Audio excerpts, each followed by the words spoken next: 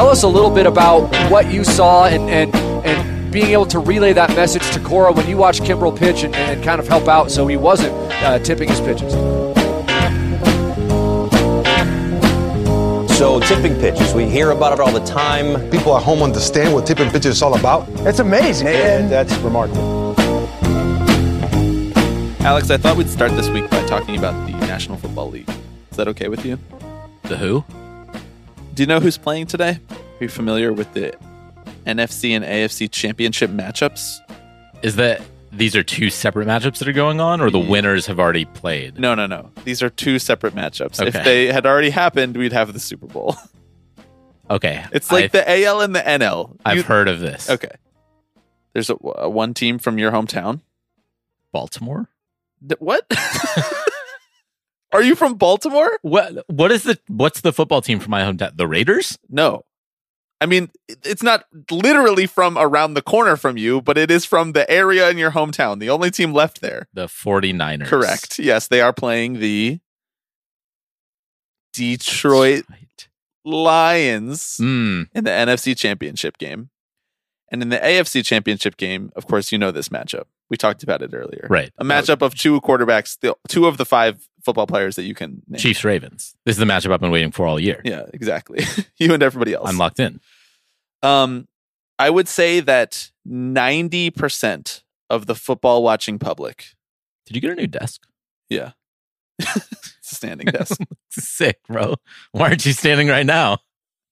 I don't mean to I will derail stand. your cold open. Now I am standing. Now I'm standing. Okay, I'm like and you Pat can hear it in your McAfee. voice. I'm you know? standing while doing the show. You've for some opened reason. up the diaphragm.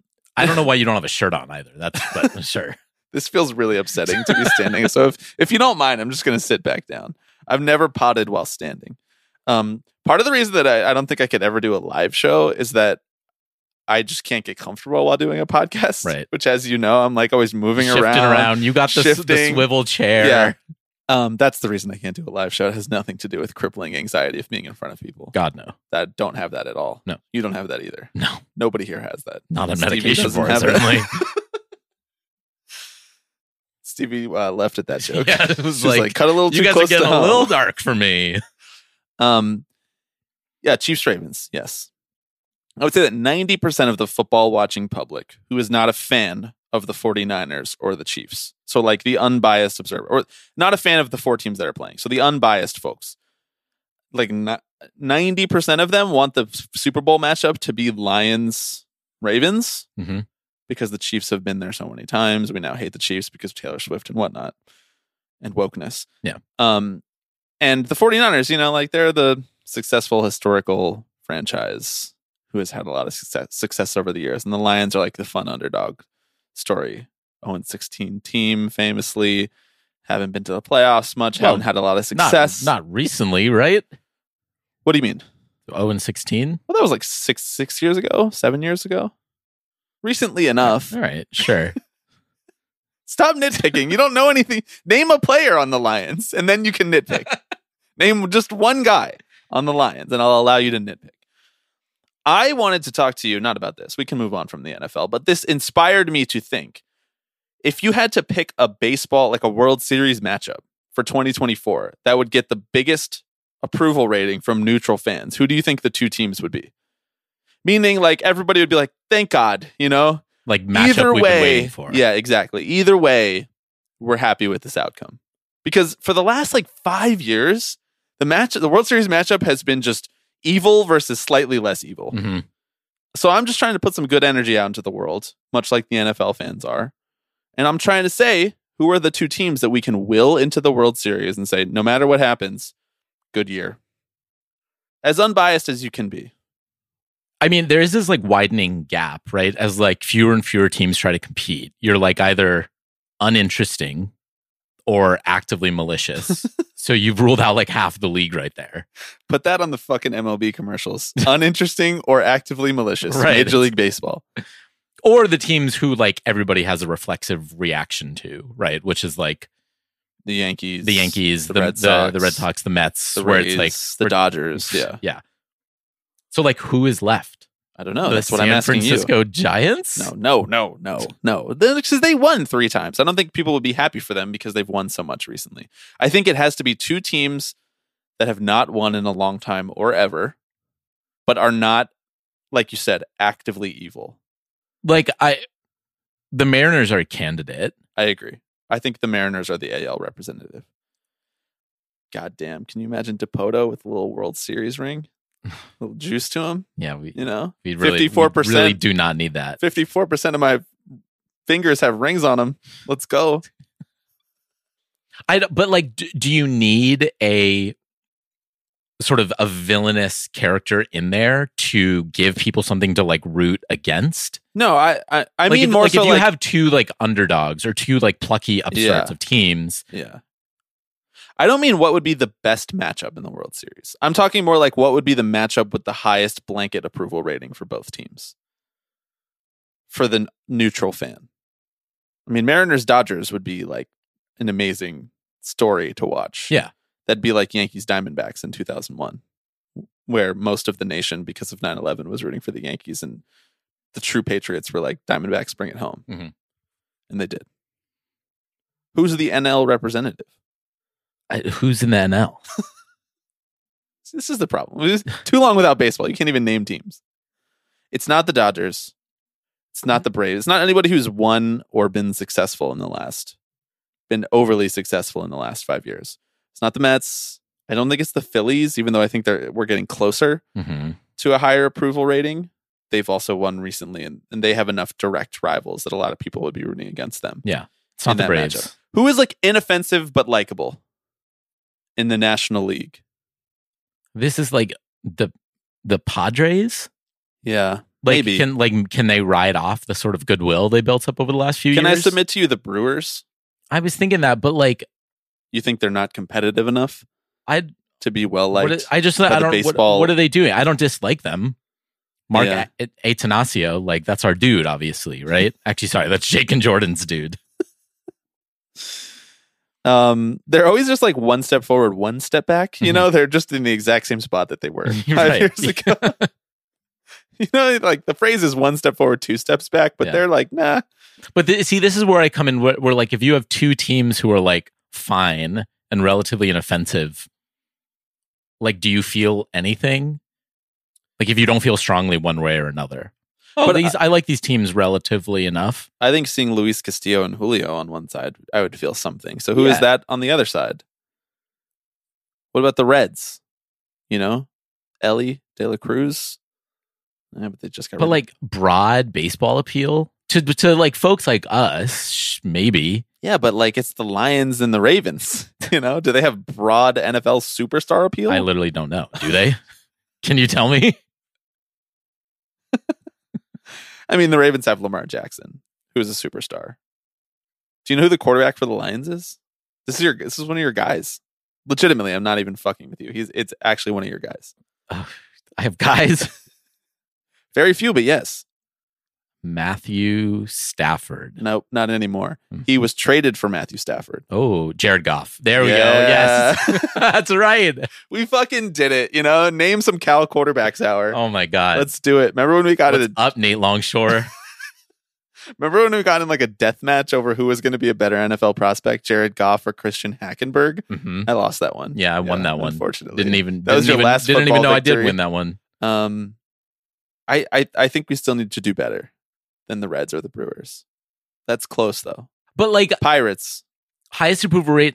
No, are you serious? Is that a joke? Nutting sells the team and then the Pirates make the World Series. Yeah, sure. Marlins? No. I like genuinely think a team like the Dodgers would provide for the most like engaging viewership. But nobody would know, the neutral fans, nobody would root for the Dodgers because the Dodgers are the villains now. Yeah, right.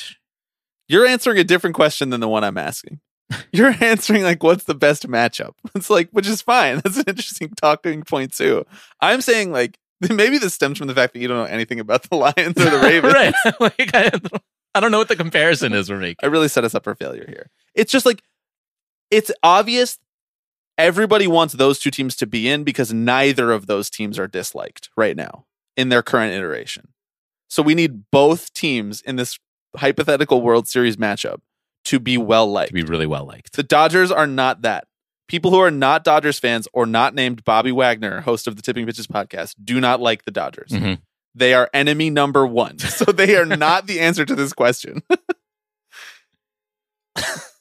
It's tricky because I feel like more of the well-liked teams nationally are in the American League. I was going to say that. Like Like people- the Orioles. Well, let's not go crazy here.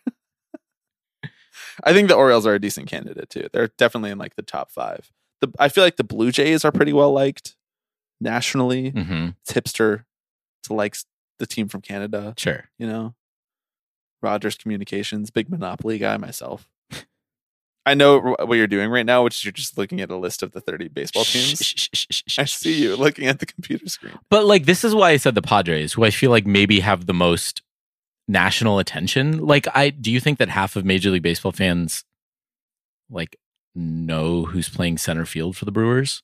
I don't know who's playing center field for the Brewers. Exactly. No disrespect to Exactly. that man's. Yeah. Okay, Padres. Fine. What is your Padres answer? Mariners. What's your answer? Chalk it up. Yeah, it's tough.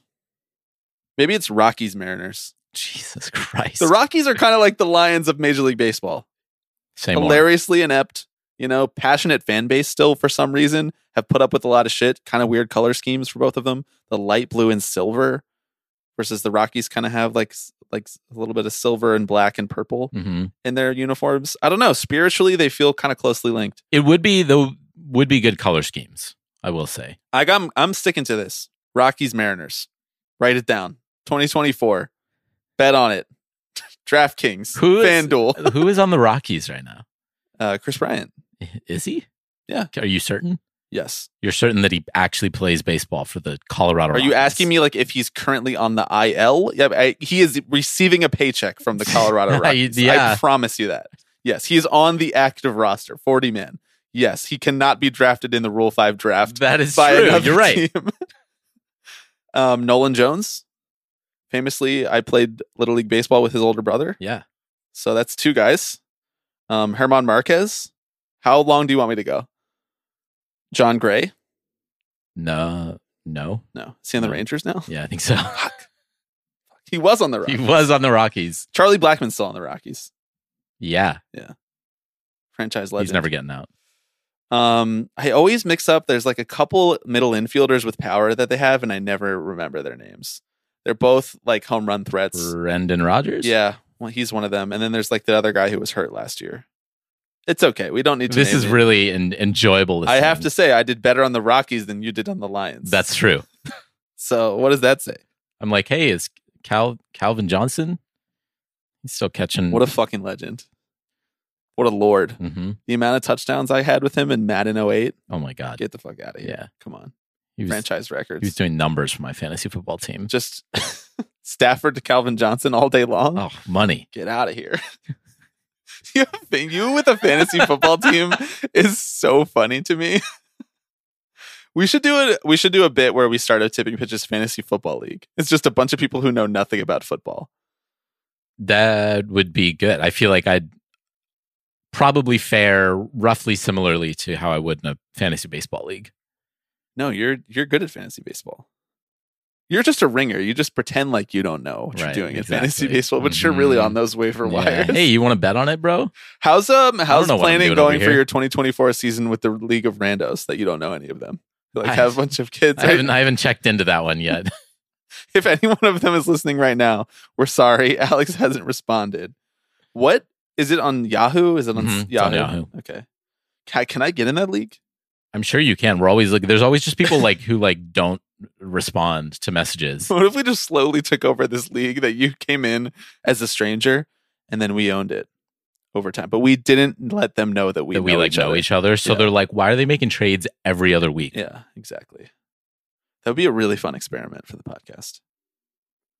But then I would have to play fantasy baseball, which I Right, have which you have genuinely no interest zero in. interest in doing. I've played 3 years of fantasy baseball in my life. 2 of them were in high school with my high school friends who convinced me into doing a fantasy league where we did every sport for the whole year. So like we did football, we did basketball, we did baseball. No hockey though. No fantasy hockey. Can you play fantasy hockey? I'm sure you can. Sure, you can do fantasy anything. Well, now you can. And then the third year of fantasy baseball that I played was I got conscripted into joining Bill Simmons's AL only 2-catcher fantasy league for a year while working at the Ringer. That's it. The whole story. Yeah, nothing else to add. Put together. We were in a rebuilding year. It was a dynasty league. Dynasty AL only 2 catchers. The list of rules for this league was like longer than my employment contract. I just like, what's the point at that point? What are you doing? You are redirecting energy that you have nowhere to put else. I guess. Nowhere else to put in your life. You're like, oh, if you really squint, Devin Mesoraco's year was pretty good last year. Yeah. I think I could. It'd be like if Devin Mesoraco got cut by the Mets and picked up by an AL team. That was huge news. Yes. Huge news. Nice full Devin Mesoraco. Who's the catcher for the Rockies? Elias Diaz? Maybe not anymore. No, I think that's right. All right. That feels right. Hey. We fucking did it. Monfort's going to bring a chip home to Denver. Denver's title town. Yeah. First Jokic. Mm-hmm. Now Elias Diaz. Yeah. Who's next? Name another Denver team. Broncos? Peyton Manning? Already did it. If you say so. Incredibly unhinged start to this podcast. Okay. We have a couple actual tipping pitches topics to get to this week. You look like you want to say something. Do you need to add something in this cold open here? No, I don't. You don't have anything more to add about Royals? Maybe Royals are I feel like a not unliked candidate. Circling back to your question, so you are now finally answering the question. As soon as I'm ready to move on, you have an answer for me. No, fuck the Royals. They already won. 15 more. They already won. 2015. They already won, and it was nonsense. Sure, they don't need they don't need another one. All right, but see, now you're avoiding your own question. It's not about like whether or not they won recently. Like, I don't think that the tide has turned against them in baseball. Like, I don't think they're disliked. I think they are. Oh, by me. Okay. They're a fine candidate, but I don't think that they're a better candidate than the Mariners. The Mariners are everybody's second or third favorite team. Yes. So that's the answer to this question. Oh my fucking God, bro. Okay, we have actual stuff, actual tipping pitches topics to talk about. Some news about an investigation into several teams / player contracts regarding the age of the players themselves, which we want to dig into a little bit. Some grab bag topics that we received from listeners, as well as Alex told me that he wants to share just about the hottest take he could ever come up with about the Hall of Fame. That'll be at the end of the episode. But before we do all of that, I am Bobby Wagner. I'm Alex Baisley. And you are listening to Tipping Pitches.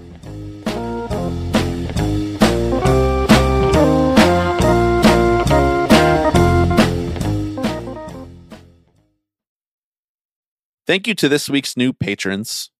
Those patrons are Aiden, Steve, Asher, and Jacob. Big week for the Patreon. As a reminder, it's been a while since we've done a plug at the beginning of the episode. Tipping Pitches Patreon. That is patreon.com/tippingpitches. Where you can find a myriad of interesting baseball content, interesting cinematic content, some watch-along commentary tracks, some newsletters, and various other things in exchange for your United States dollars. Although on Patreon, you can, whatever form of payment you'd like to give, I believe Patreon, you can pay in euros, perhaps what are some other Canadian dollars? Mm-hmm. Pesos. That's right. Saw the pesos wash over your eyes, and I just was like, yep, pesos. Really any form of currency. Mm-hmm.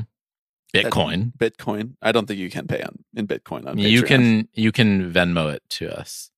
You can Can you Venmo Bitcoin? Yeah, you can. Can you? No, I think you can because because Venmo is owned by PayPal, which is owned by Elon Musk. So I think that there is like a crypto market. Is it still owned? I don't think it is still owned by Elon. Venmo? No, PayPal. No, I think PayPal is still owned. I know it was founded by him, but he wanted to turn it into X.com and make it the everything platform like 20 years ago. I think it is still owned by him. You want to bet on it? No. What's the money line? You know what is underrated is that Jack Dorsey, who obviously founded Twitter at Jack, when he sold. Thanks for dropping his handle in case I want to see what he's up to. Yeah, see what he's Xing about. When he sold Twitter, obviously Twitter went public, whatever. But when he was no longer running Twitter, no longer in charge, no longer had any say in it, to Elon Musk, everybody was like, "Yeah, Jack's going to be out of our lives. Like, what's he going to do next? This is going to free up so much time for him." He still just owns Square, which is like the biggest digital payment company in the entire world, and is like so deeply involved in so much of your life that you don't even know it about. Like if you go to a coffee shop and you just tap your card, there's Jack. There's Jack again. I have to say, if you check out on like Shopify, there's Jack. Yep. It is pretty funny that he has already done like two of the key things that Elon Musk wants to like define his legacy, which is like create a town square social media platform and create a seamless payments integration into every aspect of your life. Yeah. Like Jack already did both of those. Jack goated? Should Jack buy the A's?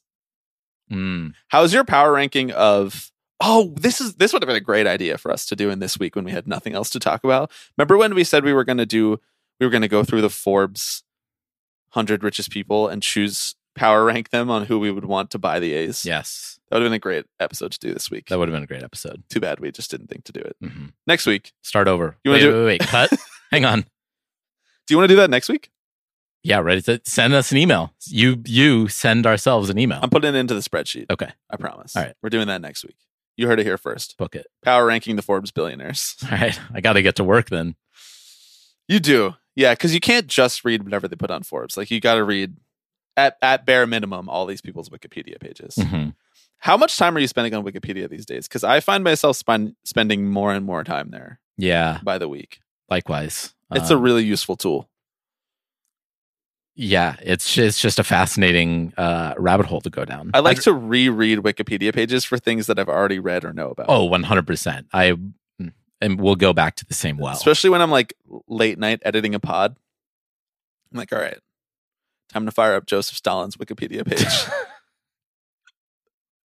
That one's good because it's like there's just a lot of differing opinions on it. You know, I'm not going to take sides either way. But you go on there and there's a lot of like critical thinkers from the West say this. Critical thinkers from Russia and historians say this. And you're just like, this is what I come to Wikipedia for, right down the middle, just blanket information. That's a good one. French Revolution's a great Wikipedia page. And building off of that, Marie Antoinette. The production for There Will Be Blood is a great Wikipedia page. Oh, that's a fun one. Yeah. A lot of interesting tidbits on there about how they built those towns. Yeah. Yeah, how they got the oil derricks to catch on fire. Very fascinating. I'm trying I'm trying to see what Wikipedia pages I have open on my phone. Like actively? Because I usually this is like really good Patreon content. Because I have like it's a good thing this isn't going on the Patreon. No, I'm just saying for the future. This I will send us in an email. Got it. Okay. I have always dreamed. And I'm going to say this right here on this podcast because I assume that anybody who's listening after that terrible cold open that we did is not someone who's going to try to backstab us and steal an idea that I share 30 minutes into this episode. I have always wanted to do a podcast where like the Wikipedia game that you would play in elementary school. I've always wanted to do that as a podcast. I don't know exactly how it would work, and I've never really like put my finger on it, but it's some form of, okay, we have to get from here to here, and we're just going to click through the Wikipedia pages. Maybe it's like a video situation too, so you can like see the screen as we're going through it, and you just talk about what you find. Yeah. That shit was so fun. I'm trying to get back there. That was like the most fun I've ever had in my life. It'd be like, you have to get from Jesus to Levi's jeans. These are the two things that stick in a guy's head. Modern male masculinity. Modern masculinity. Jesus and Levi's jeans. You could do that pretty fast. Yeah, that one would be pretty easy. I almost said Jesus to Martin Scorsese, but that's too easy. Are there different pages? Here's what I have open. I have okay, great. Foreign hostages in Iraq. Nixon White House tapes. Chilean mining accident. Jelena Ostapenko, the tennis player. I'm not over. Why is the first one Hostages. Nixon White House tapes is a great one, though. It is a that's great a Mount deep dive. Rushmore one. Mhm. Yeah, that's a really good one. I'm finally digging in on For All Mankind. I watched the pilot episode multiple times before I was like, okay, I'm actually going to power through and keep watching it. A lot of great Nixon White House tape content. It is. A lot of That fictionalized. show bangs. It's a very slow burn for the first 6 episodes, and each episode is legitimately over an hour. I'm like, no, we could have cut 30 minutes out of this, but it's okay. What else? Anything else? We should do Patreon episodes where you just read all the tabs that you have open. Yeah, there's like 70. J.A. Bayona, Okay. the Spanish film director. Nice. I don't have any Wikipedia pages open on my phone. A lot of IMDb pages, though. All right, well. Oh, wait. I have the Wikipedia page for Bluetooth open. I love, my favorite deep dives are the one where it's just like, how does this thing work? What does this thing mean? Among other tabs I have open, The Master streaming. I have the Metrograph, the theater in New York. I have the Metrograph calendar open, about 6 different tabs. Anatomy of a Fall. How much protein do you need? A blog post. Bulking season, bro. I have the tab open for Lombardi's Pizza because we were going to eat there the other night and we chose not to. Yeah. And Everybody Wants Some. Heard of it. Yeah. What were we talking about? I actually don't know how we got here. I don't either. We've Amazing. This is a first that I truly lost the thread. It just threw me so hard when you were like, I have the hostage page Chilean mine incident. Like, what's going on? I don't know. Well, I was like, that one I was like watching Society of the Snow. Oh, okay. And then like, you know, like, from there, like other went to like vague other incidents, like things that happened that like captured the attention of the global West. I love just like, you know, like engineering, you know, like, I mean, not actually, I don't love engineering. Well, I don't dislike it or whatever, but I like reading about like feats of engineering. That was a feat of engineering. Getting those people out. Getting the Chilean miners out of the mine. I agree. You know, science. Just like Oppenheimer. Another feat of engineering. Yeah, technology. Did you see Oppenheimer? I did. Yes. I keep forgetting whether or not. We talked about it last week. It took you a really long time to see all of the big movies this year, and so I just forgot if you ever. Oppenheimer was one of the only ones that I was like, you know, a couple weeks after it was out. Because you didn't want to be spoiled? Right. I was like, what happens at the end? At the end, they try to set it off and the bomb doesn't go. Mm-hmm. Can you imagine if they like if Nolan like Quentin Tarantino'd it and he was like, "What? I'm doing an alternate history at the last minute with the bomb." That'd be or like Cliffhanger. Yeah, you know, where it's like, I don't think that would have been as effective. No, maybe not. What a film! Did you see it in IMAX? I saw it in IMAX and it changed. I saw it in IMAX, not the like 70 millimeter IMAX, but I did see it in IMAX, and it was like gripping, unreal. Yeah. Like I was levitating. God, Chris Nolan, he did it. He really did. He fucking did it. You know what he didn't do it on? Interstellar. That movie stinks. Weird movie. I like it. No, I don't. I like it. I don't. People, that's the number one movie that people get mad at you for saying that you didn't like, because it is a lot of people's favorite movie. Mm-hmm. And then everybody else is like, man, it's like amazing achievement. And then there's some people who are like, it doesn't make any sense at all. And I'm one That's of those how I feel about Inception. That's fine. I think that's a pretty widely accepted opinion about Inception. It doesn't really hold together if you press on any part of it too hard. It kind of like a house of cards comes falling down. But damn, it's so entertaining. Yeah, what a score! Young Hans on the beat. They were all in their bag then. What a lord! Can we talk about baseball? There were some stories we had to get to in theory. Yes, we're definitely not riffing just to fill time. Oh, I just remembered how we got down this rabbit hole. This is why we do it.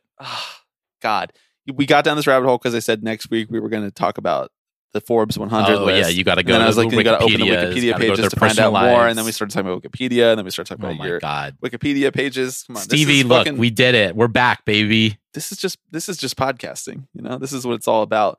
Yes, we actually do have a real story to talk about. Slow week in baseball. However, there was this Evan Drellick did write a story at The Athletic talking about how the league has opened investigations into the signings of multiple players from the Dominican Republic with regards to falsification of their ages, as well as looking into the circumstances with which teams have handshake deals with players who are below the age of 16, which is the cutoff age to be able to sign international amateur free agents. Some of this is like, I would say that some of this is stuff that we've already covered on the show in terms of the bad acting in the international market, these handshake deals that we've discussed that at this point in time are just normalized human trafficking via baseball in a lot of cases, in some of the shadier cases. But the reason that this was news and the reason that it came out this week as an article that needed to be written was because there is now like an open investigation into, I believe, like signings from teams like the Mets and the Astros and the Red Sox about how they might have signed players who are older than they claimed that they were, and that would have effects on nullifying these contracts essentially for prospects that are in these teams' respective systems. The prospects are not named, obviously, because this is an active investigation that hasn't been ruled on yet at this point. And also a lot of these kids are actual minors. Yeah, like they're still, even if they claimed that they were older or claimed that they were younger, they are still, very young prospects as well. But I don't know, this feels in tune with a lot of the things that we've talked about in the international free agent market in the past, in that MLB seems content to leave it as, from the outside, it seems like utter chaos, because to them, chaos is something that they can exploit. And then when that chaos then turns out to be something that is not suitable to them, then of course, now it turns into an investigation. Now it turns into this sort of thing where, like, in the Red Sox case, they thought that they were signing a player who was 16. It turns out that he might be 21. And that obviously would have affected how much money they would have offered him based on the age that he was at.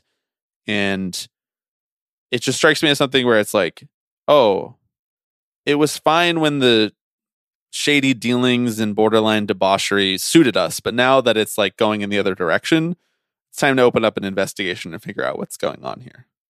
This comes against the backdrop of this sort of issue kind of being really prevalent 15, 20 years ago. And Major League Baseball set up, in theory, guardrails and levels of vetting that the league does on players to make sure that they are the age they say they are. Exactly. Yeah. But the way the international amateur system is set up encourages players and their trainers and teams to get started younger and younger. You can't actually agree to a deal with the team until you're 16 years old, but the clock still starts ticking before that. You need to be in a position where you're going to be appealing, attractive to teams the day you turn 16. And so the trainers are start working with kids when they're like 10, 11, 12. And it's not like teams don't take notice of that either. They are actively conversing with trainers and with kids who are too young to be signed, but you want to get that foot in the door, right? So it's like a system that is set up to encourage this kind of rule breaking. And the interesting part of it to me was that the onus, it seems like, is on the players in this case, right? Like, the article mentions that suspensions are likely to, be handed down, or contracts might be nullified. And there was very little in the way of what, if any, punishment will be doled out to the teams who were on the other side of these contracts. Now, some of them may have had a level of awareness of what was going on, and others may not have. But I don't know, turning to the kids who are facing a level of desperation and are doing their damnedest to try and like break into the league, and then penalizing them because they, I don't know, tried to take advantage of a system that encourages rule breaking, just like doesn't really track with me. There's a really also interesting thread in there about like international scouts who are a part of this transaction, who may say, hey, we'll give you this deal. You know, you're 13, 14 years old, but like, we got you. When the time comes, we're going to sign you, you know, and in exchange, maybe you'll kick back a little bit too, right? So like we were joking before the podcast started recording about like rent seekers in baseball, and this feels like top 5 rent seekers episode coming soon to the Patreon near you. Right, exactly. And like the international scouting community is one that maybe doesn't come to the forefront of your mind, but I mean, maybe it does, right? The trainers who are facilitating a lot of these transactions are certainly squarely in the middle of that conversation, but I feel like it obscures the larger institutional forces that are encouraging this sort of behavior. And the part of the reason that we're back in this situation is that MLB wasn't looking too closely in recent years. They were kind of taking players and their trainers at their word. Yeah. To me, this is the sort of situation that in some regards is unavoidable when the incentive structure is what it is. And that incentive structure being the younger you are, the more money you're going to get. The younger you are, the more appealing you are to a major league team to sign you because you are more moldable, more projectable, more you can sell this idea of hope more when the player is 16, even though they're doing this when players are like 12, 13, 14, 15 also illegally. And when that is the currency of this market, meaning that it's not about how good you are, it's about how good and how young you are so that they can train you to be a certain thing once you get into their organization, then of course there are going to be instances where people lie about their age to get their deal. You know, it reminds me, so when we watched The Last Out and we talked to the filmmakers of The Last Out, it's a documentary that follows 3 Cuban baseball players who are trying to defect and come to America and get offered a contract by a Major League Baseball team. Now, these players are, I believe all of them are like 18, 19, or 20, which seems ridiculous to say, but that's the end of the line. And so if the end of the line is when you're 18 or 19 or 20 to get looked at by an MLB team, then it suits you to either be younger and try earlier, which comes with a whole complication of issues because you're a 13-year-old kid, or to lie about your age. And if you lying gets you offered a contract, then that was the deal that you had to make, you know, or that was the gamble that you had to make, or that was the compromise that you had to make in order to actually get this offer. And there's no other option because it's not a healthy world. It's not a healthy world where like you can get a shot at 19 and then come over and still be good. It's like MLB teams are just like, you're 19, you're done. You're dead to me. I don't know what happened to your arm in the last 5 years. You come with a whole new set of risks because you're already older and we don't know if we're going to be able to develop these skills for these players. And so it's both. It's like it's the handshake deals that are happening before players are turning 16, which is putting the pressure on players who are older to then say, oh, okay, now I need to lie and say that I'm younger. And the culpability for it, I think, is split among a lot of groups of people, but almost none of it lands in the players who actually have to lie about their age. Like these players are between a rock and a hard place. And it's not even that as a player, you weren't good enough to get the offer when you were 16. Nobody might have found you at 16. This might have been your first chance to get offered. Like you might have just been wrong place, wrong time. And then the scout comes around and you're 20 now and you're like, well, I actually am good enough to get this contract offer because this scout likes me and thinks that I'm good. But they will only actually validate that opinion if they think that I'm 16, not 21. And these are the types of outcomes you're going to get if you treat an entire international market of free agents, who, by the way, are human beings, as the wild, wild west. You're going to get inconsistencies that are procedurally and aesthetically like really ugly to an American baseball public who consumes the sport.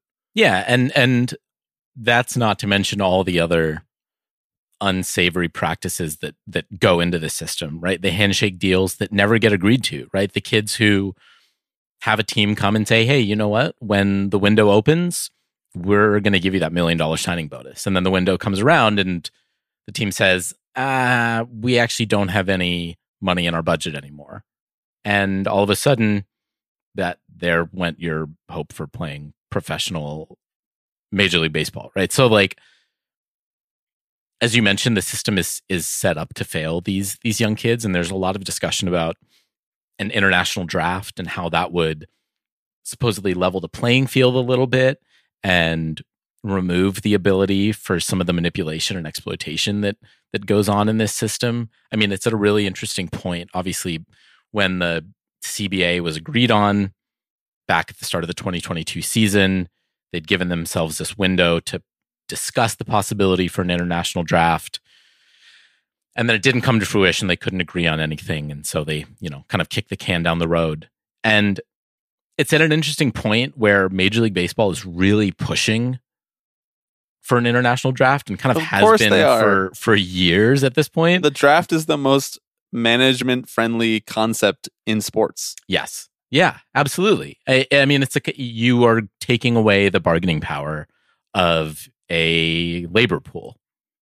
But also, it's an interesting question of like what the alternative is, right? Like, and like I think the amateur draft should probably be abolished. Like, the drafts are, and then as you mentioned, just an inherently like management friendly thing. Players can't choose where they're taking their labor. They can't negotiate. I think that in the spirit of compromise, Mm-hmm. I'm in a compromising mood, I'm working on my own collective bargaining agreement. You are. They're good people on both sides. Exactly. Trying to make just fair compromises for all parties involved. Because they're not going to abolish the draft. They're not going to abolish the draft in any sport. Obviously, they should, but we should just abolish ownership to begin with, and every sports league should be a worker co-op. Blanket statement for the entire history and future, that entire history and present and future of the Tipping Pitches podcast.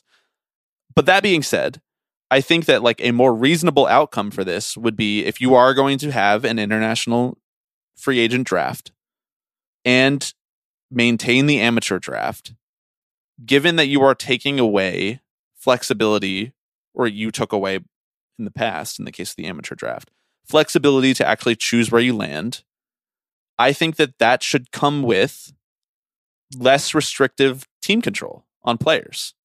It is the definition of team control that the team controls who they take in the draft. Like, you don't have any control over the first 6 years of your career. Yeah. Or actually, technically, it could be the first 13 years of your career, because there are 7 years of minor league team control that we don't often talk about. Fascinating that there's no more reserve clause anymore, except for when you start your career. Yeah. It's like reserve clause applies to younger players who need it more. Yeah. Who need the financial leverage more because they haven't had as long to make even the league minimum, which is still a lot of money for a normal human being. But I think that should be a top priority for the Players Association, is limiting the amount of team control. And of course, it's easy for us to say that on a podcast. Like, owners are never going to go for that. But this needs to be the sort of thing where like we need to think about these issues in conjunction. We talk a lot about like the idea of things that maybe don't seem like numbers still being economic issues. And the idea of team control is an economic issue. It's preventing a lot of people from ever even trying to enter this player pool, to enter this market, because they can't afford to be under team control in the minors for 7 years.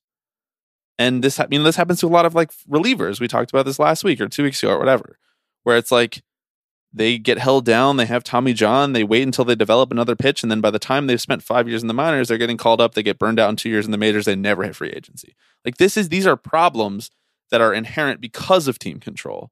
And if you're going to, it seems like we're going the way of adding an international draft. That seems like it's coming. Whether everybody agrees that it's what we need or not, I don't think we're ever going to get to a point where people fully agree on this topic. If that's going to be the case, I think there needs to be a concerted effort to just lower the amount of team control early in careers for younger players, because then, like you can stomach an international draft a little bit more. You can stomach the amateur draft a little bit more, because though it is very restrictive from the very beginning, teams can't fuck with you as much if they know that they can't keep you around forever. They have to actually invest in you, think more deeply about how they're going to develop you as a player and get you called up. And that idea of controllable value is somewhat less controllable if you have a shorter window of time to actually control it. And that is more than just raising the minimum salary, which would also be helpful to certain player pools at the major league level. That's the type of thing that would help literally every single, it's like an equitable boost to every type of player who enters this market, is if there is less team control. I wonder how many teams would almost move in the other direction and say, oh, we're not going to have you in our franchise for as long. Why dedicate the resources to developing you if we think you might walk in a couple years? Yeah, but then you just never develop any players. Then you only ever get players from free agency, which is more expensive than even putting the resources into a team controlled player. I mean, that's the hope, right? Just get rid of that development pipeline completely. Well, that's the only way to do it, is to chip away at it. Yeah. Just got to knock off 1 year pre-arb. That's what they went into the lockout trying to do, and it seemed like that came off the table really quickly. Yeah. Too quickly. Mm-hmm. But that's like a 20-year plan, that's like a 10-year plan. That's hard. It's hard to get behind that. What do you think the Players Association's opposition is to a draft? Because to the international draft? To the international draft. Yeah. I mean, it's philosophical. Right. Sure. You are actively chipping away at the labor power of this group of people. But it feels like maybe a philosophical shift as well that can be read sort of in the broader context of how they've approached minor league unionization, where it's hey, maybe we do have a responsibility to these folks who are not our responsibility at this point. I in the past, when have we seen the Players Association take that sort of stand? I don't know. Do you understand what I'm saying? I do understand what you're saying. I think that the opposition is that the Players Association believes baseball should be a free market. That is how they've conceived of their approach to every question, and it has allowed that to be their guiding light for what they think should be the formulation of the answer to any labor-related question. It should be a free market where people can dictate how much money they make. And any restriction on that free market historically has been bad for us. The reserve clause, bad for us. Team control, bad for us. Antitrust exemption, bad for us. These things are not the constitution of a free market. You can tell in how they negotiate the Major League CBA that they want to keep it as a free market for those top free agents who are going to negotiate contracts that are way more than anybody who's ever going to play Major League Baseball ever has a chance in getting. They want to preserve the ability to do that because they think that gives them the best shot to make the most of the total amount of money coming into baseball, is to negotiate for it themselves. That's why arbitration exists. I think that bumps up against the idea of international free agency, because that's never been and is never going to be a truly free market. Right. It bumps up against the idea of the amateur draft too, but I think that they would say, I wish we could get rid of the amateur draft, but that would be totally unprecedented in American sports to not have a draft. And it would take away it would introduce all these questions of competitive balance too, because we've always, for some reason, conceived of the draft as being a thing that makes it easier for teams who are bad to get good again, even though it's kind of not really empirically true, though every once in a while there are teams who do get better through the draft exclusively. But there are more teams who just remain bad and just keep picking at the top and just can't develop players. It's a whole different question. I think that when this issue came up in the last round of collective bargaining, I think there were some people who were yeah, we should just allow this to happen and we should straighten out this market. and all of these problems going on. And we should really codify and formalize this process to prevent some of the bad acting that's going on here. Right. I mean, they were willing to come to the table with it and negotiate. Yeah, because they were like, it's so bad. But again, this is an example of MLB creating a problem and then coming in from the top rope with this solution that suits them to solve that problem. Yeah. But I think for other international free agents or for other people who are invested in the international market, it would limit the upside potential of some of the guys who sign. They would make less money because there's just less. There would be a defined smaller amount of money that would go around than for these players to be able to negotiate their international signing themselves. But like, there already is a limited pool of international money, so we're already like 1 foot in, 1 foot out on the idea of capping and defining and limiting, boxing in the international market. So it's already not a free market. So I don't know. It's clearly a very thorny issue that like that almost no one who is not an expert in should really definitively say, I think this is what should happen. Right, which is why we just talked about it for 20, right, but 20 like, minutes or so. I don't actually really know what the answer is. No, I know. Same. I think a decent compromise is like an international draft and less team control on these players. Or maybe less team control just for the international draft players, because like those players often are coming from less defined circumstances, coming from they might be older or they might be younger, or it's tricky because they're just going to want to make it the same as the amateur draft. Yeah. So, which, like I said, sucks. Like day one as commissioner, no more draft. I would stake my reputation on it. Yeah. Every top prospect signs at the Dodgers. Yeah, that's fucking sick, dude. Are you kidding me? Other teams have to start folding because no one wants to come play for them. Sounds like you should make your team better. Yeah. Don't like it? Play better. Yeah. Do you want to do a couple of the topics that people submitted? I do. Via Twitter? I do. Thanks to everybody who submitted their bits. I really appreciate all of the good bit work and the replies to the Tipping Pitches podcast. Doink thinks we should talk about the blockbuster David Robertson signing. You know who's good? David Robertson? Yeah, but you know who sucked last year after they traded him? David Robertson. Yeah. So I don't really know. David Robertson. Old relievers, usually not where you want to be putting your capital. No. But he's been very good for a very long time and has defied the cliff that most people fall off for a while. So maybe he'll be great. Also, 6 socks, bro. He's a nut. Yeah, he is. Real baseball guy. Baseball guy's baseball guy. Mm-hmm. D-Rob. He's a cutie, too. Yeah. Oscar snubs. Sad man wants us to talk about Oscar snubs. I don't want to talk about that. But okay, here's the thing about Barbie, bro. Let me hear it. Did you see Barbie? I did. What movies nominated for Best Picture have you seen? Oppenheimer, Barbie, Holdovers. As of 16 hours ago. I saw you liked Holdovers. Mm-hmm. Interesting. It's fun. It was small. It was sweet. Okay, I can support that. It didn't have to blow my mind. To me, it was a nice like cold weather movie. A well-crafted movie that could have been slightly more ambitious in the things that it poked at, but it seemed like it only took place in a very defined bubble. Yeah. And was not interested in poking out of that bubble. No. But was particularly egregious at some points because it acknowledged the bubble that it was in. Yeah. And then never really punched outside of it. Sure. I just like Paul Giamatti. He's so funny. He's hilarious. The Marcus Aurelius bit. I know. Like, yes. So many coaches love Marcus Aurelius.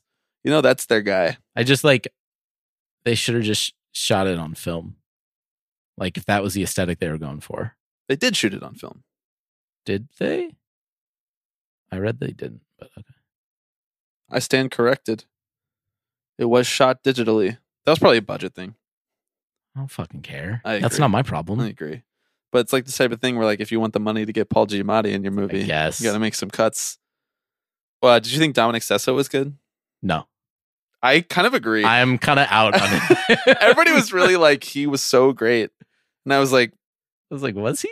I reserve the right to change my opinion if the next thing he does actually is like a variation off of just him playing, like himself, or like him playing something that he knows how to do because he was literally doing it a year ago. So just like be a boarding school student. Right. I'm like, I don't know. It's hard to tell if the movie was just like well made around him and he was just wasn't asked to do that much. Mm-hmm. But he doesn't have the riz, bro. No riz.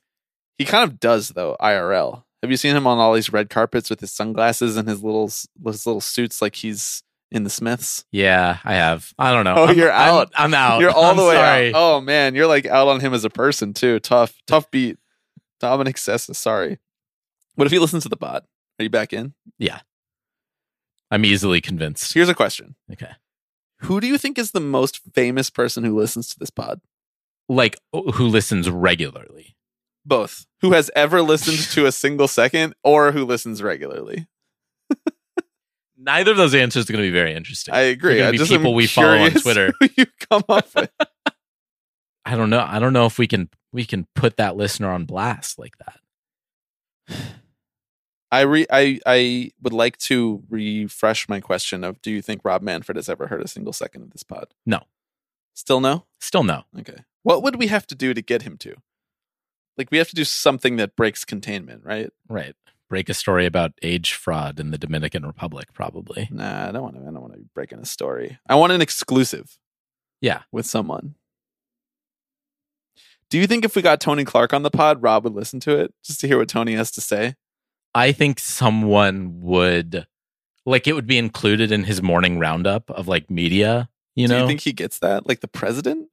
Like, here you go, sir. Here's all the stories that came out. Here's what MLB NSA has to say to you today. The Joint Chiefs of Staff put together this report. Tony Clark went on Timmy Pitches and talked about knocking off a year of team control. Yes, I think that would make its way up to him. Okay, well, so you still didn't answer the question. Who's the most famous person to ever listen to an episode of this? Tony Clark? Like, he's more likely to have heard a second or two of this podcast. I think the answer is just Sean Doolittle. Do you think he's listened? I think he might have fired up an episode here or there. Just to be like, let me see what I'm getting myself into? Exactly. Okay. Yeah. Next listener submitted topic. If each major European city had a baseball team, which one would you root for and what would the team name be? Jesus. I would like to reiterate the idea from the 300th episode mailbag of the Mets move to London, and I would root for them because, one, I would like to live in London, and two, I would like my team to be in the same general time zone as me. Move the Royals to London, get a little pun work going. Mm-hmm. How about that? But if we were going to add a new team, I would like to add a baseball team to Italy. Yeah. I think that would be really funny. Just watching all of the Italian baseball fans come out. Like, do you think it's bad the way that Yankees fans react to what goes on the field at Yankee Stadium? It would be 100 times more theatrical the way that true Italian baseball fans would respond to like pitching changes for the Rome. What would be the team name? The Roman Gladiators. Just cut straight to the chase. Straight to the chase. We did it. Have you watched that movie? Gladiator? No. Yeah. You should watch that. And then we should watch Gladiator 2 together. All right. Who do you think would play you in a movie right now? Jesus. Have we talked about this before? Dominic Sessa. I guess you always say Gyllenhaal. I don't say that. That's what everyone else says. I think that's pretty good. I don't know. The reason I asked is because I think that right now the answer for me is Paul Mescal. I saw a picture of him, like a paparazzi photo of him with like some really short, meshy shorts, a green hoodie, and a Mets hat on, and I was like, "That is fucking me." Dog. He's always wearing like a chain link bracelet or necklace or something like that. Exactly. Yeah. Mm-hmm. Also, he's Irish. The Irish, the Italians, they're closely linked. Yeah, in my mind, at least in the American historical experience. Sure, he could do it. So, European city, baseball team. What would they be named? That's the question. Who would you root for? What European city? I wouldn't root for a European baseball team. Sorry. America first, baby. I don't know what to tell you. Would you like to use now as the time where you announced that you would be the vice president on the Nikki Haley ticket if she got the nomination, or do you want to wait until later? We never poured one out for Ron, man. They did him dirty. They really did. They didn't want to hear him out. Hear his ideas. You know, they saw his boots. And they were like, nah. I think the boots looked good. That was such a cop out of an answer. I don't think I would put a baseball team in Rome though. If I was going to choose a city in Italy, where would it be? Like Rome Florence? already has enough. Yeah. Is basically my take. Mm-hmm. They have enough reasons to be there, to go see things. Milan. Well, no, because Milan already has enough too. Like financially speaking, like they are sort of the like modern industrial capital of Italy. That's why they need a baseball team. Bro. No, I'd like to put one in the Bring south. them into the 21st south century. of Italy. Can you imagine you just hitting bombs into the Mediterranean Oh, Sea? yeah. You put a That's a baseball team splash in hit, Napoli? brother. Come on. That would be sick. That would be The cool. FC Napoli fans, or Napoli FC, I don't know which goes first. I'm kind of exposing myself as a fraud. They're a powerful bunch, is what I'll say. They have strong feelings about the team and their performance. Mm-hmm. And if you put like 5% of that energy towards baseball, it would be enough to make it intriguing to me. Moscow? Is that in Europe? Yeah, right? I mean, guess it's like, technically there's like it's- half and half, right? That's how I always learned it. I'd watch that team though. That would be like Murderers Row, like 1920s style teams of just dudes downing a fifth of vodka and stepping up to the plate. just real generalizations going on about the people of Moscow. Absolutely. I think that would present some, But socio-political issues? yeah, it's just some travel problems. As you know, hard to fly in and out of Moscow. Not for me. No, it was hard for you. That's famously why we're still talking about it 6 years later. 7 years later. Wow. Yeah. Coming up on the 7-year flies. anniversary of your Mhm. time in the Moscow airport. Ashley would like us to talk about how Nike scammed us out of the best uniforms in baseball. It's true. The Nats Cherry Blossoms. The replacements are pretty bleak. Giants #1 fan dog would like us to talk about Jock Peterson's Cybertruck. Did you see this? Yeah. First MLB player to get a Cybertruck. Do we know that? Is that confirmed? First MLB player to publicly come out as a Cybertruck guy. Okay. I'm sure there actually are other MLB players who have a Yeah. Cybertruck. What percentage of MLB players do you think drive Teslas? Under 10, right? Under 10%. Under for 5? sure. Yeah, because like they're not Useful not or practical or practical. functional? like Did you see that? Elon Musk and I think SpaceX. No, I think it is Tesla. Are suing the Department of Labor as calling it unconstitutional. just calling the Department of Labor unconstitutional. Well, like that the Department of Labor is, and Trader Joe's is getting behind this lawsuit and supporting it. That's cool. The Department of Labor is currently investigating or prosecuting Tesla and Trader Joe's for union busting. Mm-hmm. And they're like, don't tread on my they're saying sweatshops. that it's unconstitutional the way that they're going about prosecuting them. Fascinating. Let's see how it works out for them. That's me giving you that information based on the headline and the 3 bullet points of the Bloomberg article, because I don't have a Bloomberg subscription. So there could be some details in there that are a little hazy, Mhm. honestly, but Trader Joe's, cool place, cool vibe, great corporate structure. Really appreciate what they're doing for the world. Absolutely. All good stuff. You know, all of that hunky-dory, family-oriented messaging that they're doing is really sowing a good result. Well, again, you don't need a union if the company just treats you well. That's the Exactly. whole. That's the whole point. I've always said this. I've always said this. Like a pizza party. I believe that's it for topics that we got. Actually, sorry. No disrespect. I don't want to disrespect these last 2 topics that we received. Last 3, actually. Someone would like us to talk about Jason Kelsey. You got any thoughts on Jason Kelsey? Congrats on the retirement. No. Looks like he's having a good time. Uh-huh. Nick wants us to share our top 10 prospects. Just not going to do that. Not going to do it. Jackson Holiday. Uh-huh. There's one. That's Jackson Churio. There's 2. There's 2. Got another Jackson for me? No, but I know they're coming. Andrew Jackson. One's spelled with like X's and Y's, you know?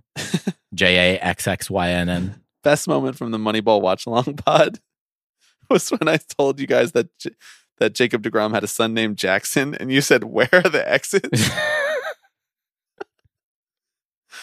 And then the final question we received is from Colin.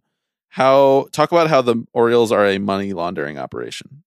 I feel like this is well tread ground on the Tipping Pitches podcast, and we don't need to talk about it right now. Yeah. What we do need to do is we need to bring back Taking All the Way here to close out this pod. We got about 5 minutes before it's actually fully dark in this room. We're just sitting in really dark in here. Sitting in the dark Refusal. podcasting. So turn the lights on. Well, should I turn the LED sign on for the Taking All the Way? Okay, I'm going to turn the LED sign on, and you're going to tell me your thoughts about the Hall of Fame. All right, let's do it. I'm listening. Oh, I was going to wait so that you were not interrupt, but I can just power through. That's you're fine. just vamping? You don't want to vamp. Let's go. People want to hear it. Oh my God. Jesus Christ. Why does it there's like a hum that comes on when I turn it on? I don't really know how I'm going to proceed with this, but we're going to try. Proceed with what? The light? Just with formulating thoughts. I feel like it's bleeding into my brain. It's definitely going to pick up on the recording. I can't wait for people to hear it. Yeah. Hall of Fame. Big Hall of Fame guy. I know you are too. In fact, before we started recording, you said, I want to touch on the Hall of Fame, who made it in, who got snubbed. Yeah, because this is your favorite time of year. Yes. I would say that I definitely know who made it into the Hall of Fame. Yeah. I would describe myself as knowing who's in the Hall of Fame. Right. From this year's class. I know you run through every offseason, you're like, let me see if I can name every person who's in the Hall of Fame right now. Yeah. Yeah. So you're good to go. Exactly. I just wanted to say before we close out here. Okay. This week's episode of Tipping Pitches. Oh, I have my own Taking All the Way. Oh, you're ready. Okay. Yeah, I am. It has nothing to do with the Hall of Fame, which I'm very knowledgeable about. Don't need to have a take about it when I already know everything. I love the tradition that MLB Network does, and it's not limited to the Hall of Fame. It's awards shows as well, right? Where they do the thing where they're like, we're going to train the camera on you and your family while you get the call. Really fascinating, because then these players have to get into character and be like, I have no idea why you roll the camera into my living room and set it up. Oh, I wonder who that is, who's calling. And so I watched the video of Adrian Beltre getting the call, and it's clear that he's I knew made it in. Who you knew made it in. Really big shouts to Adrian Beltre. That's right. Very deserving. He Did he have a steroid scandal? I don't know. I don't think so. Okay, great. Does it matter? No. It would have been surprising to me if he had made it in with a steroid scandal. Well, yeah, that's the rub, right? Yeah. He sees the call come in. With the Hall of Fame. He sees the call come in and lets it ring a couple times. His family's pointing to it. Nice. And they're like, see, if this had been me. Look, Cooperstown. If this had been me, it would have went straight to voicemail because my phone would have been on Do Not Disturb. Exactly. They would have been so mad at me. And so he picks it up. And the guy's like, hello, this is, whatever, the president This is Rob Manfred. This is Rob Manfred. This is the president of the Hall of Fame. I'm calling from Cooperstown. Now your second home, and he's like, you've made it in. 2 homes. The guy's like, you made it in. And Adrian's like, okay, well, I guess it's official now. And then hangs up. And then everyone cheers and he just kind of smiles and looks around. And I feel like we can do a better job of eventizing this a little bit more. So you want us to be in charge? Well, yes. Of everything. Consulting firm.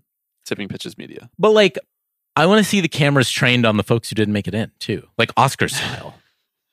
Have everyone up in a little box on the screen. Yeah. Gary Sheffield sitting there. None of the votes are made public ahead of time. So Gary Sheffield has no clue if he's getting in or not. It's just Kurt Schilling with a bunch of SS uniforms behind him. Exactly. I'll do you one better. They should vote on one night. And on one side of the room, all the players who are up for eligibility sit on one side. And on the other side are all the writers. Oh. And so that you go, it's almost like how they vote on bills in like Congress. You know, because then you'd get the infighting, right? Like, oh, you don't want to vote Gary Sheffield into the Hall of Fame. Tell him why. He's sitting right there. I like it. I support it. 3 hours, right? Give or take. Honestly, though, this really opens us up to them just putting in people who they're afraid are going to run across the room and punch them. Yeah, sure. It's already a joke anyway. No, it isn't. I believe in the process. You believe in the sanctity. I'm really small hall guy. This is our final democratic A lot of institution. people like to come out and say, I'm a big hall guy. Let more people in. Nope, not me. I'm a small hall guy. Yeah. It's all about the small hall. Mm-hmm. That's why those two words rhyme, because they're meant to be put together. Fewer people in the Hall of Fame. Okay? In fact, we should What is start this, a participation removing players from the Hall of Fame. Sorry. It's not the Hall of Participation. It's the Hall of Fame. Yeah. So, once again, why isn't Alex Rodriguez the second most famous baseball person in the world in the Hall of Fame? Is Derek Jeter in the Hall of Fame? Oh, he is. I remember. It was like part of the documentary, his whole speech and everything. I didn't know if he was eligible yet. Obviously, he was going to make it in. Yeah. Not deservingly, though. He's kind of like, yeah, I'm not going to share a take about Derek Jeter here. Don't need to do it. Here's my take. You know, we opened this podcast by talking about how we had very little to talk about. Of course, that was 90 minutes ago. No, This is what we do. We talked a lot about Wikipedia. Talked a lot about the Hall of Fame. Had one actual segment in the middle here. Okay, we did our darndest. Talked a lot about cinema on this pod. We did. Here's my take. Baseball media is not doing enough. They are not driving enough storylines this offseason. They need to work harder. During the NBA offseason, there is not a second that goes by without somebody pretending like something is important and making a news cycle out of it. We got to start doing that. Yeah. You know, that's all I'm getting right now is the occasional Jeff Passan tweet about a $2.5 million extension for a player who hasn't debuted yet. Okay, that's not news. Congratulations to that guy. I'm glad he came to an agreement and he's going to make it to the majors. Okay, don't know his name, though. Don't know his name. Not sure who it is. Okay? We need Ken Rosenthal's just constantly just retweeting fair territory videos. Oh where my it's just God. like I need to turn those. I'm going to turn those notifications off right now. Boring guys in the world sharing the most boring thoughts about baseball in the most boring format imaginable. Can we do better? Baseball media elite. Do more to create more news cycles, to give us something to talk about, to give us something to critique, to give us something to make ancillary content off of, auxiliary content off of. That is what we're here for. We're not here to start the news cycles. Okay? We're here to end it. The final word. That sounds like a threat. Okay? But maybe we have to. You know? Over the years, sometimes we've fashioned ourselves as like the baseball writer's favorite baseball podcast because they're so sick of hearing about actual baseball that they come to us and hear about stuff that has nothing to do with the sport. Maybe we need to just be planting storylines. We need to just be planting news cycles. You know, like you need to come out here and share a take that we then clip out and put on Twitter. That's like, is this the year Walker Buehler finally learns to be a man on the mound? And then just like for 5 days, it's just a bunch of people being like, well, Walker Buehler's a dog. Mm-hmm. And then it's other people being like, well, why are his pants so tight? Yeah. And then it's other people being like, well, where was he last year when the Dodgers needed him the most and got bounced in the first round? He's not tough enough to deal with it or come back earlier from his Tommy John. You know, do we need to be doing that? Because I don't really want to debase myself. Okay. That's what they pay the big bucks for. Right? That's what MLB Network should be for. But instead, they're doing fucking arguments about whether or not Adrian Beltre should have got 3% more for his Hall of Fame induction. Okay, it's so stupid. You always got one in the chamber, man. It makes me so happy every time. They are so boring. They're boring. They're always mad that the players are boring. No, the media is boring. Do better. I know that the media world has been totally decimated and there's no one who's getting paid to do interesting stuff anymore for the most part. Okay, but I have nowhere to go to figure out what the fuck we're supposed to talk about in January and February. I need help. We need help. We can't do it on our own. Okay, we're reading off Alex's Wikipedia tabs. Do better, baseball media. Do better. That's right. That's accountability. I'm like out of breath. I know. Okay. Should we start a different news cycle? What news cycle should we start this week? Here's why Blooper is the truest representation of the human condition. Too high concept. I need it to be like about players. Like here, I got one for you. Javi Baez, underpaid, underrated.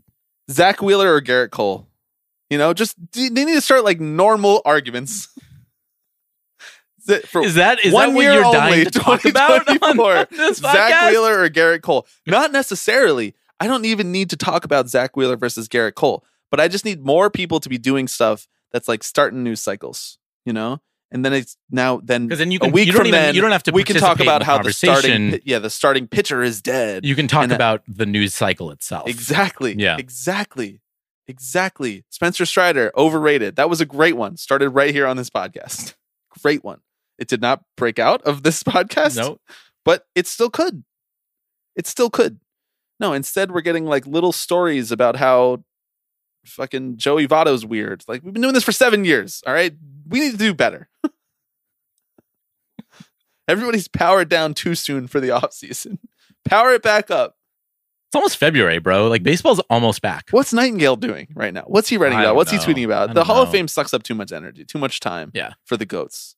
All right. We need to stop. I mean, but it is also like baseball writers one time a year, you know? Like, it's kind of... No. It's their time. It's their own victory lap. No, it's not. It is for me. You're not a baseball writer. No, but I can celebrate it. You know, I'm like, hey, pour one out for them. You know, you deserved it. I just need more things to share opinions about. Like, I don't think you do, actually.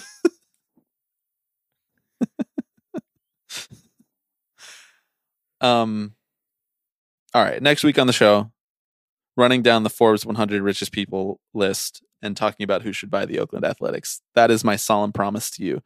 We will start a news cycle from that podcast.